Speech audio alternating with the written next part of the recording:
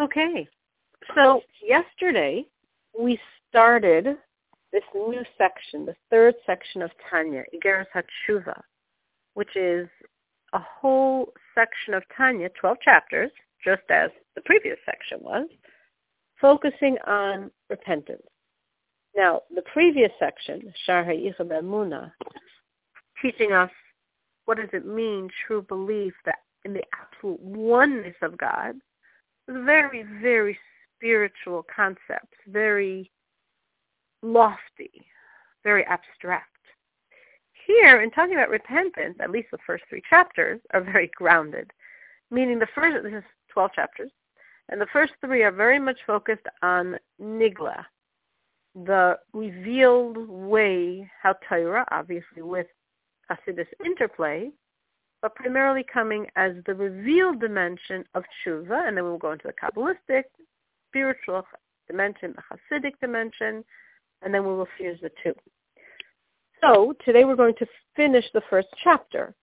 Yesterday, we began by quoting the Gemara, which speaks of these 3 levels of kapara: atonement if one transgressed a positive prohibition, a positive commandment. Do your repentance, and God will immediately send atonement. Level 2, atonement if one transgressed a negative prohibition, where there you do your repentance and you wait. And then Yom Kippur comes, and with all of the power of cleansing of Yom Kippur, you are cleansed enough from the evil of your act that God will send his atonement. And level 3, if someone transgressed a very severe prohibition, whose consequence would be corporal punishment, death, in the times when there was a governing body, a Sanhedrin, that gave that, or kares, one's soul being cut off, for which one does his repentance, and one waits till Yom Kippur, and one has to suffer afflictions to finish off the cleansing process, and then there is atonement. What the Rebbe's main point today is to say is, so what is this tshuva? What does it mean you're repenting? What is the essence of repentance? And the Rebbe says the essence of repentance is leaving the sin. But the Rebbe gives quotes for everything he's saying. I'm not going to go into the quotes. To resolve absolutely never again to do this stupidity, never again to rebel, never again to violate God's command, not to violate a positive commandment, which isn't seemingly an overt act of rebellion, though it really is, and never to violate a prohibition, which obviously is an overt act of rebellion. That's what tshuva, repentance, means. Tshuva means to return. We translate it in English as repentance. It really means to return, because that's what you're doing. Tshuva, repentance, means you are turning to God with all your heart, with all your whole soul. You're serving him. You're committed to observing all of his commandments. Now, what do we need to clarify here? One might think, and especially when the Tanya was written some 200 some years ago, in the times of the Alter Rebbe, very often the perspective was that to truly repent, that involves a lot of fasting and afflicting oneself. And the Rebbe says, no, it's not true. No matter how grievous your sin is, even if it's truly a sin whose punishment is kares, is the cutting off of one's soul from its source, or execution, God forbid, where we learned and quoted the Gemara yesterday that repentance is not enough and Yom Kippur is not enough and there has to be suffering, but that means God brings you the suffering, not you afflict it on yourself. Why would God bring you suffering? Well, if a person truly repented very sincerely with all his heart and soul out of love for him, then God wants to help him because there's so much evil on his soul from this horrific act, which he so sincerely regrets, that God will bring the suffering to finish off the atonement. So when we think, and this is an important point in Jewish thought, in Jewish theology, when we're saying that God is bringing suffering to the person, God is not bringing suffering to punish him, not in this situation. God is bringing suffering to help someone who has sincerely turned to God, who has done a sincere repentance for a very, very grievous sin, where there's so much evil on his soul, that even though he's returned with all of his heart and with all of his soul and out of tremendous love, and Yom Kippur came and went, but there's still a lot of evil there because the offense was so great. So God said, you know what, you're trying so hard, I'll help you finish off the cleansing process. And that's why I'm sending you these afflictions. But just to understand this, theoretically, if someone did this horrific sin and didn't even bother returning to God, he hasn't yet woken up to that reality, God's not sending him afflictions. Sending afflictions in this situation is to help the person who deserves the help because he's really turned to God. So therefore, the Rebbe says, if we look in the sources, like for example Maimonides, he never speaks of fasting in terms of the commandment of repentance, even for the most grievous sins, because it's not part of the commandment. The commandment is to return to God, to confess, to request forgiveness, not to fast. Now, why do we have to confess and request forgiveness? Why don't we just repent? So it's explained that a sin has two parts. There's the body of the sin and the soul. The body of the sin is what you did. The soul is the pleasure element, the desire element. And repentance has to remove both of these elements. So I eradicate the soul of the sin, all the pleasure factor, by being pained over the past, by sincere regret, because pain is the opposite of pleasure. So since I'm now in pain over what I did wrong, that removes the pleasure factor, the soul of the sin. But there's still the body of the sin, the act. To remove the act of the sin, I need an act. And therefore, my verbal confession is considered an action, and therefore it's a component of repentance, but not a fast. But we could question this, because we find, for example, in Yoel, in the book of Yoel, where it speaks about sincere repentance, and he mentions there, return to me with your hearts and with fasting and weeping. So that seems to contradict what the Alter Rebbe is saying here.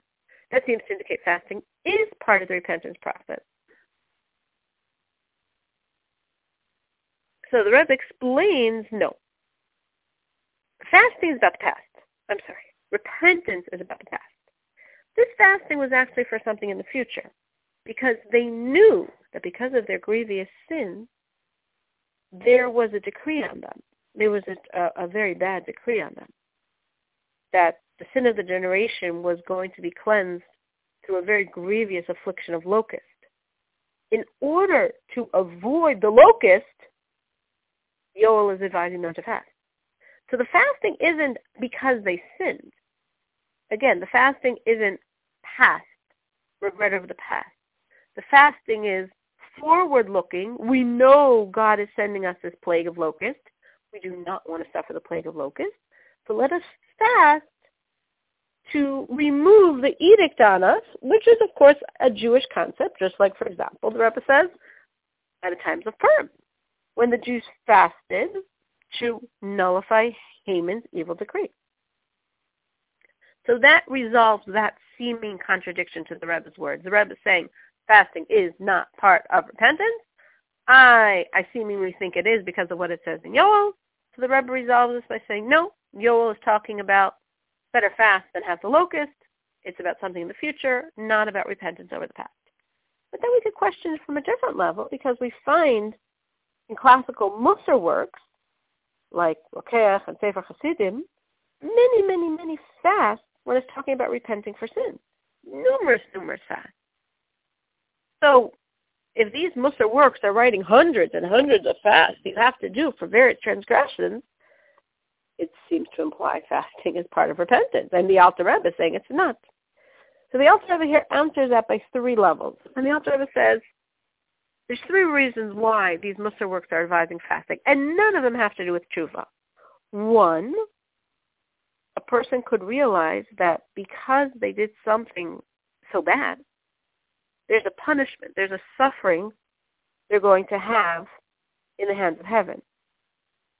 So in order to remove the suffering that's decreed for me, I'd rather exempt that through these self-imposed fasts, sort of like the Yoel concept. 2, I want to hasten the process. Truly, I don't need to fast. That's not part of the commandment of repentance. I'm going through the commandment, regret, never to do it again, being tested, but I want to expedite it. So to expedite the process of my soul's atonement, I'm fasting to speed it up.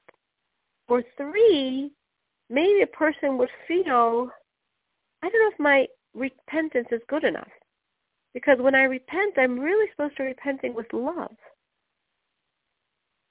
Maybe I'm not. Maybe I'm only turning to God with fear. We said before that if someone did a major offense and he's truly repenting completely with love, God will then respond to his love with love and send him suffering to cleanse off the evil of his very grievous act. But the person here could think, I don't know if I'm really on that level. Maybe I'm just returning to God from fear. So if I'm just returning to God from fear, then God's not going to send me the affliction to finish cleaning off my evil. But I need to, because I know I did a very grievous act. I did a complete repentance. Yom Kippur came and went, but I know I did a very grievous act. So God's supposed to send me afflictions to finish off the process of cleansing. But maybe he's not, because maybe I don't deserve it. Maybe I didn't return with the real love. So I better self-impose on myself these fasts as my end of affliction, self-imposed affliction, to finish off the cleansing process, because maybe God's not going to do this gift for me because I didn't return sincerely enough with love, and it was only with fear. So the Rebbe here gave 3 possible reasons why a person should, beyond doing a complete repentance process, also fast without negating the Alter Rebbe's rationale that fasting has nothing to do with the process of repentance. So again, either it could be because there's a decree on you and you want to remove it, or because you want to speed up the conclusion of your cleansing, or because you don't think you're deserving of God sending you the afflictions to finish the cleansing. For any of those reasons, fasting works. But for your tshuva, for your repentance, not necessary. You could completely return to God without any fasting.